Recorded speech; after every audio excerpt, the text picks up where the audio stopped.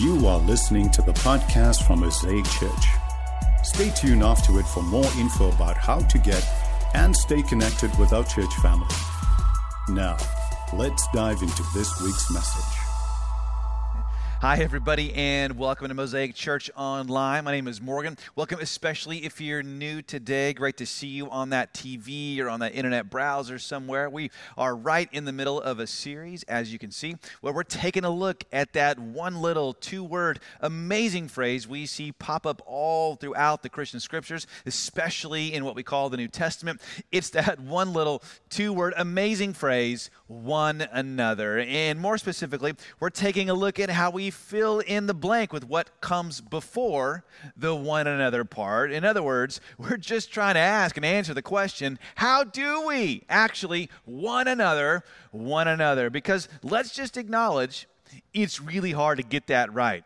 We should just acknowledge it's really hard to get that right in your family, with your friends, in your neighborhood, with your neighbors, and sometimes, maybe even most of the time, it's hard to get the one another part right when it comes to this, the church. So I want to tell you today, if you've ever thought, if you've ever felt, I love Jesus, but I'm not so sure about the church, you're in the right place. If you've ever thought or you've ever felt, why is church so hard to navigate? Sometimes you're in the right place. If you've ever thought or felt, what's wrong with all these people? You are in the right place because, come on, remember, despite anything and everything, or maybe even nothing that's been done to you, perhaps even against all odds, you're here. You're participating in a church, though it's online, but church today, you're in the right place, and that's not a small thing. It's actually a really big thing because, as we're going to see today, the church, this thing that's full of all the one another's, that's a really big thing. Why?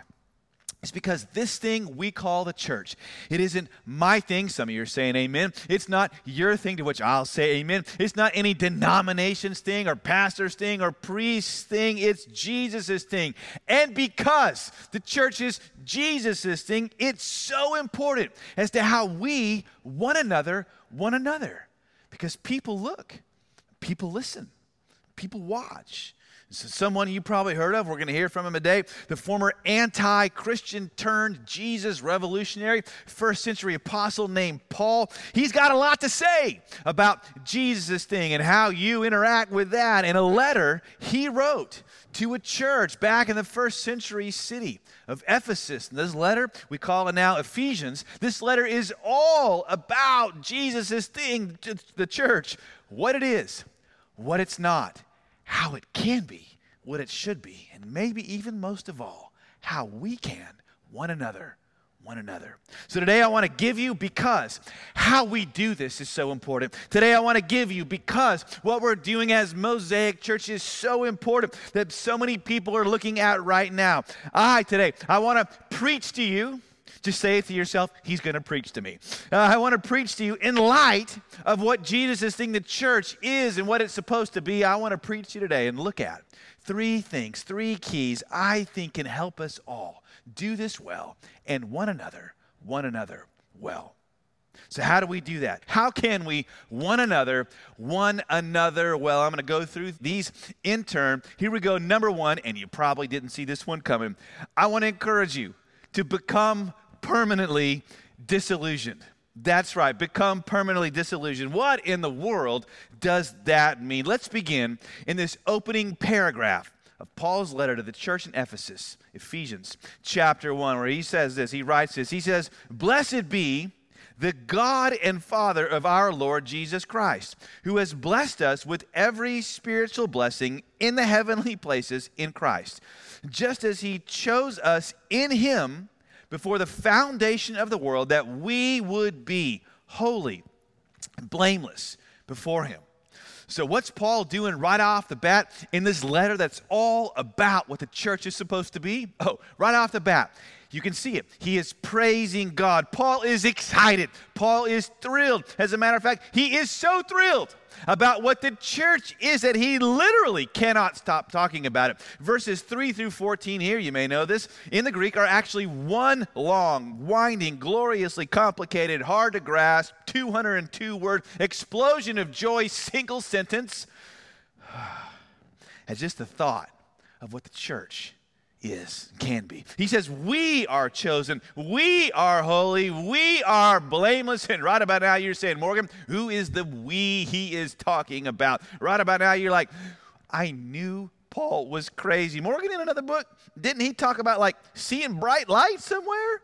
Didn't Paul talk about, hearing voices? Did he talk about going to the third heaven, whatever that is? This is proof right here. He was insane. He's talking about how great, holy, blameless church is. Why are some of you thinking that? Because you know. You hear stuff like that, and your heart either flares up with anger at the thought of how someone that you love has been treated, or maybe you've been treated, or it sinks under the weight of all you know about the people who simply aren't holy, aren't blameless. In other words, you're thinking, Paul, what you're saying simply isn't true. And listen, on the one hand, that's totally understandable. Someone by the name of G.K. Chesterton, a great writer, Roman Catholic thinker, he wrote this, quote, "By far, the most powerful argument against the truth of Christianity is Christians. And yet, on the other hand, God has so linked himself to his church. There's actually a name that he calls us, the body of Christ. And we'll come back to that. That's there to let you know how inseparable Jesus and his church really are. And in fact, the early church believed that Jesus and his church were so inseparable that they put it down in what we call the Apostles' Creed, which is one of the earliest statements of faith about what it meant to be a follower of Jesus. And if you read it throughout, you'll notice among its many phrases, it asks you to say, to believe this phrase, to say this, that I believe in the Holy Catholic, that means universal church. I believe in the church. Like, what? Believe in the church? People who don't believe in God or a God are called atheists. I think some people could also be called churches or churches because they've been hurt or burned out. They don't believe in church anymore. As a result, they've become disillusioned. Oh, but what? What, my friends today, what is disillusionment other than the end of an illusion? And what is an illusion other than something that didn't even exist in the first place? So I would argue today that if you are today, you ever have been, you've showed up here and you've ever been disillusioned with Christ's church, that's a good thing. Here's why. I read some words a few years ago, and I personally was wrestling through a dark moment in my own life that almost knocked me out of my chair. These words were written by the German pastor, martyr. His name was Dietrich Bonhoeffer, and he wrote a book all about the church called Life Together. And he talks about how to navigate any experience in church like this.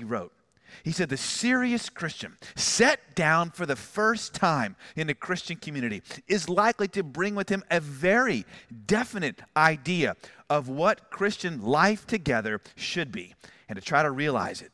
But God's grace speedily shatters such dreams, just as surely as God desires to lead us to a knowledge of genuine Christian fellowship, so surely must we be overwhelmed by a great disillusionment with others, with Christians in general, and if we are fortunate, with ourselves.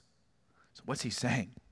He's saying become not just disillusioned, but greatly disillusioned, maybe even permanently disillusioned. Because what's the illusion? Bonhoeffer says that most of us come in with. It's the illusion that the church is a perfect place, full of perfect people, full of perfect leadership, perfect music, perfect preaching, perfect children's youth ministry with a perfect mission statement and vision statement perfectly lived out. The illusion is that the church ought to be full of people that understand you completely to the core. They always sing the songs you like. You always get the messages you want. The illusion is that nothing wrong will ever happen. The illusion is that you will always be thanked and seen and noticed for everything that you do. Oh, but, Bonhoeffer says, it is the grace of God that shatters those dreams. Let me ask you, has your dream of a church ever been shattered? Maybe it's because God loves you. Are you disillusioned with church somehow, somewhere? Great. It's because God loves you. You say, how can that be? Oh, here's how. Here's what I think God is doing in the middle of all of it. God is getting you to love what He loves. What do you mean, Morgan? I mean this. It's always easier, isn't it, to love a dream than it is to love people who sometimes, to be honest, can be a nightmare. The fastest way to kill a church, any church, the church of Jesus, is by loving a dream more than the actual people themselves. Bonhoeffer goes on. He says, he who loves his dream of community more than the Christian community itself becomes a destroyer of the latter, even though his personal intentions may be ever so honest and earnest. He's saying, do you know the fastest way to kill your community? Only love the dream of it, what it's supposed to be. Oh, but do you want to make a difference? He says, love the people. Love one another. Now, before we move on, let me try to define what this doesn't mean. What this doesn't mean. To be permanently disillusioned, I don't believe. It doesn't mean you stay in a place where some persistent abuse is happening or obvious heresy is being taught. But nor does it mean you get to rehash hurts over and over, fueling your bitterness like, yeah, the pastor told me I could be disillusioned. Nor does it mean you get to refuse now to trust anyone anymore. It doesn't mean you get to not grow close to any more Christians. It certainly doesn't mean that you don't have to obey the Bible when it says we have to believe the best about one another. Nor does being permanently disillusioned, on the other hand, allow a person, doesn't allow a church, doesn't allow a leader like me off the hook for something that they've done. So what does it mean? To be permanently disillusioned is to love people as they are, not how we would want them to be. See, some churches I've been a part of, maybe even a part of too, they've been amazing at casting vision for what the dream of a church ought to be and feel like, and that's a good thing. We ought to do that. We ought to dream. We ought to have vision without question. Oh, but let's be careful what we love more, because after all, what is the church if not the people? How could we love a dream more than reality? How could a husband love the dream of what his wife was supposed to be more than he just loved her? I mean, wives, women, could you imagine if a husband just loved a picture of you more than you yourself? Or how could a wife look at her husband and say, I love the dream of what our marriage is supposed to be more than I actually love you? You'll kill your marriage if you do that. And for those of you who are single and you meet someone, could you imagine if someone said to you, you know, I prefer your online profile to you. I liked, you over there. Could you just be that instead of you in front of me? And as a matter of fact, you'll kill any relationship if you do this. You'll crush your kids if you love the idea of how they ought to perform more than you just love them. With your children, do you love them? Let me ask you, do you love them as they are, not for how you think they ought to be? Children know when they're loved above their performance. Wives and husbands know when they're loved more than the dream of marriage. And friends know they're loved even when. Let me ask you, does Jesus know you love His church? Do you think He knows that? Does Jesus know you love His church? It's way easier to love the idea of church than it is to love the church itself. But Jesus never commands us to love vision. He does command us to love one another. Which one are you doing? Now, maybe saying, Morgan, well, isn't Paul just like loving a dream here? Well, you would think that if you only read chapter 1. One of the challenges with only looking at a letter a few verses at a time is that you miss the overall effect of the book or the letter, which was meant to be read and heard and experienced in its entirety. And so when you read this letter in its entirety, you'll eventually come to chapter 4 where Paul says, this same group of people, he says stuff like this. Therefore, laying aside falsehood, he who steals must steal no longer. Let no unwholesome word proceed from your mouth. Do not grieve the Spirit of God. Let all bitterness, wrath, anger, clamor, slander be put away from you along with all malice. What does this mean? I'll put it like this. I only tell my kids to stop fighting over Legos when they're actually fighting over Legos. The point is, Paul is only saying this because it's happening with these people. What did this church, these people need to do? Stop lying, stop cursing, stop grieving the Spirit of God and being bitter at one another. Whoa, what's that, Morgan? You're saying a church where people lied, cursed, stole, they're bitter, they're grieving the Spirit? Yeah, and by the time you get to the book of Revelation, this church in Ephesus was the first one rebuked by Jesus for what? Leaving its first love. Yeah, friends, this, in a way, it's part of our spiritual lineage. And this is every Christian community, in a way, you'll ever be a part of. So if you're permanently disillusioned, if you love one another, if you love the people for who they are, stop resenting them for what they're not, now you and I, we are actually doing what Jesus commanded us to do, which is not to love a dream, a vision statement, or a website, but to love one another. So let's be permanently disillusioned. And yet, and at the same time, number two, you're saying, thank God. Number two, at the same time, be unashamedly hopeful. I told you I was going to preach to you. Paul goes on in chapter 1. He says, okay, all right, having also believed, you were sealed in him with the Holy Spirit of promise, who is given as a pledge of our inheritance, with a view, looking ahead, to the redemption of God's own possession, that's the people, to the praise of his glory. What's he saying? Well, it's a little complicated, but he's saying that there is right now, there is an already but not yet aspect to the kingdom of God. You have, he says, the Holy Spirit right now, but it's only like a pledge, like a promise, like a down payment of what's going to come one day. What's he showing us? He's showing us that he knows, he's aware that the church at this exact moment isn't all it should be or will be. There's an already, but not yet. Some right now, but more to come aspect that he is holding in tension. So what is he going to do? How is Paul going to get us from here to there? What's he going to do in the tension of the already into the more to come? Is Paul going to say, well, because things aren't perfect yet, because I know you got a church full of thieves and liars and spirit grievers, cold-hearted Christians, you should just throw in the towel, not just socially distance, but spiritually distance yourself? No, he's going to do in the middle of the tension of the already but not yet.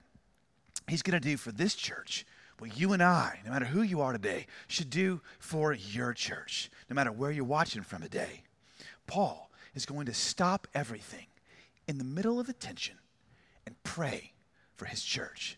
Look what he says. For this reason I, next words, do not cease giving thanks for you while making mention of you in my prayers, that the God of our Lord Jesus Christ, the Father of glory, may give to you a spirit of wisdom and of revelation and the knowledge of him. I pray that the eyes of your heart may be enlightened, so that you will know what is the hope of his calling. What's Paul praying? What's he after? He's after, above all, that we would know the hope of his calling. Now, before you let that phrase totally underwhelm you, please understand, you know this, that our word for hope in English is impossibly wimpy. It's like Popeye, pre-spinach, because when we say hope, we mean something along these lines. We ask, for example, will you be there tonight? We say, I hope so, meaning like there's like a 51% chance it's going to happen. But Bible hope, and I love preaching this, Bible hope doesn't mean that at all. Because hope in the Bible, let me try to define it for you, is confident expectation in a victorious future. Confident expectation in a victorious future. What does that look like? Biblical hope means this. It means knowing the final score before you ever watch the game. Knowing the final score before you ever watch the game. And by the way, I can't tell you how literally you should take and live and apply that phrase, because what happens, for example, what happens if you've recorded the UT football game, because apparently the Big 12 is going to play this year. You recorded the UT football game and you find out that they win before you watch. How does that influence how you watch the game? Well, it changes everything, doesn't it? Because before, when you didn't know, when they fumbled on the opening kickoff, when they went down by 21 at halftime and they could never, ever get a first down, what would happen to you? Oh, you churn on the inside. You fume on the inside. You start getting grumpy. You get fussy. You start overeating the nachos, and you yell at your friend when he or she asks you a question about the game. And I said she because if there's one thing I've learned about pastoring here in Texas is that women love college football too. So we're going to be inclusive about that. But if you're not careful, if you don't know, you can even come to the point where you turn it off and give up on the whole thing altogether. And that's exactly what we do in our lives sometimes, maybe even with Jesus' thing, the church. Things aren't going well. We feel like we're losing. There's a pandemic. There's racial tension. There's some fighting between teammates on the sidelines. We should probably just turn it off and find something else to do. Why?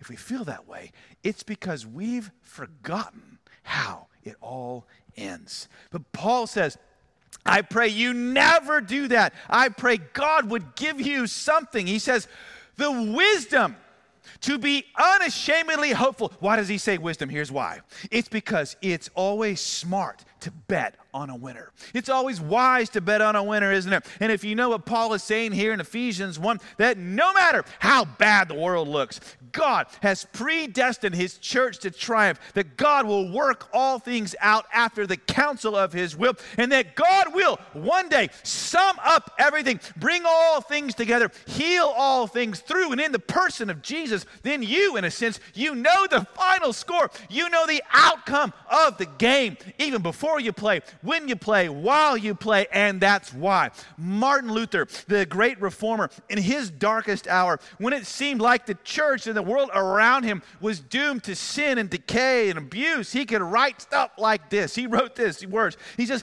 and though this world with devils filled should threaten to undo us, we will not fear, for God hath willed his truth to triumph through us. What did Luther know? He knew what you know now, which is Ephesians 1, and therefore he could be unashamedly hopeful. He could have in his heart a confident expectation of a victorious future. Why? Because it's the hope, can you see, of his calling, Jesus' calling. It's not your voice or my voice calling from the phone line of heaven into the history of the present moment. No, it's his voice, his power, his calling, and you need to see that. You need to hope in that. Some of you may know the name Admiral James Stockdale. Jim Stockdale. Before he ever ran for vice president way back in the 90s, he was more famously known for being the highest-ranking U.S. military officer ever to be imprisoned in a prisoner of war camp during the Vietnam War. And Jim Stockdale was held in what was called the Hanoi Hilton for more than 8 years. He was tortured more than 20 times, and at one point, he disfigured his own face rather than being used as a part of a Vietnamese propaganda war video. And because of what he suffered, his body was never the same again. But eventually, the war ended, and he was released, and he came home. And so a few years later, the author, Jim Collins, you may know the name, Jim Collins went to go interview him. And he asked Admiral Stockdale, he asked him, how did you make it out? How did you do that? Why did you make it out? After despite having been through much more than even a lot of the men around you. Jim Collins asked him this. He says, Admiral Stockdale, who didn't make it out? And the Admiral said, oh, that was easy. That one's easy. He says, it was the optimists. The optimists, Collins, of course, was surprised. He says, what do you mean? And Admiral Stockdale said, the optimists are the ones who said, oh, we'll be out by Easter. And Easter would come and Easter would go. Oh, we'll be out by Thanksgiving, and Thanksgiving would come and Thanksgiving would go. We'll be out by Christmas. And Christmas would come and Christmas would go. And he said, and they died of a broken heart. died of a broken heart. But Stockdale said he would tell whomever would listen to him, we're not getting out by Christmas. We're not getting out by New Year's, Memorial Day. We don't know when, but one day we will get out. One day we will be free. One day we will win. And then Admiral Stockdale said something which has become known as the Stockdale paradox, which is this, and I think it captures what I'm trying to say to you today. The Admiral said this. He says, you must never confuse faith that you will prevail in the end, which you can never afford to lose, with the discipline to confront the most brutal facts of your current reality, whatever they may be. He said, confront the brutal facts without losing faith that you will prevail in the end. What was he? Come on, in his darkest hour. Can you hear it? He was permanently disillusioned. He confronted the brutal facts. Oh, but he was unashamedly hopeful he would prevail in the end.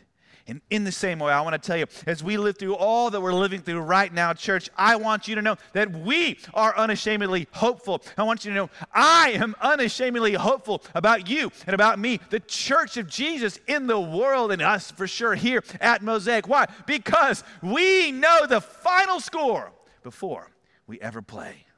So then, in the end, what's it going to take to make all of this happen? How can we live out all of this? Number 3, let me encourage you, call you actually, to remain passionately sacrificial. Remain passionately sacrificial. Paul says this to sum up the chapter on the church, verse 22 and 23. He says, and he put, God the Father, put all things in subjection under his feet, Christ's feet, and gave him as head over all things to the church, which is his body, the fullness of him who fills all in all. So what's Paul doing right here? Well, he's 23 verses in to describing the church, but this is the first time he ever actually uses the word church. He's 23 verses into describing us before he ever actually names us. This would be like me. This would be like me taking the hand of my wife, Carrie, looking deeply into her eyes and saying to her, I know this woman who is beautiful, loyal, trustworthy, talented, intelligent, a great writer, deeply spiritual, then going minute after minute describing the characteristics of this woman. And when I got to the end and I said this, and she is the love of my life and the joy of my heart, and her name is Carrie. What would I be doing? Not only would I be getting massive points in a sermon, but I would also have built tension during my introduction by saving her name till last, because I would want to make sure I put the thing I wanted her most to remember about herself closest to her name. And that's what Paul does here. And at the end of the chapter, look at it. What single phrase does he use to introduce us to who we are? He calls the church. He says it's a body. He's saying, church, meet yourself. You're a body. And he says, not just any body. He uses this phrase, you're his body. You are his body, Jesus' body. No. We are so accustomed to thinking about this phrase through the lens of the metaphor of connectivity, and we've lost the shock value of this statement. After all, if you'd have been a first century Christian and you heard that phrase, his body, what would that have meant to you? Because when Paul said this to that first century Christian, you are his body, that person's pulse, I think, would have pounded. Their heart would have beat a little faster. It would have made him or her more uneasy in their seat. Why? Well, what happened to his body? His body was crushed. His body was whipped. His body was pierced. His body was broken. His body was nailed. His body was spit on and struck. His body was cursed. His body bore sin. His body bled and suffocated under its own weight. His body bore the full weight of the just wrath of God. And yet it was that body, his body, the body that died, that was rejected, that could bring us life and make us whole. It was over, can you see? A broken and bleeding body that God paid the world's ransom note. It was that body that tore the veil in the temple, that allowed a human being now to be born again and to receive the Holy Spirit of Almighty God. And it was that body that saved those first Christians in that church and made them one people and saved those who follow him now today.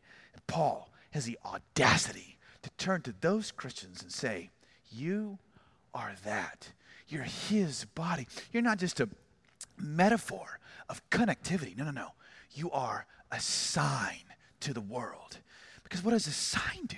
Oh, come on. A sign gives direction to something. A sign points to something. A sign shows people where to go and what to do. And Paul says, now, you and I, the church, is the sign the world is looking at when it comes to tell them how to love one another. How do we do that? How do we love one another? Oh, by remembering and receiving his passionate sacrifice for you and for me, for my sin, for yours, by receiving and remembering his passionate sacrifice for us. And if we'll do that, if we'll do all of this, what does this all enable us to be now? What one another finally at the end sits at the intersection of being permanently disillusioned, unashamedly hopeful, and passionately sacrificial. Paul puts it like this, Ephesians 4:32.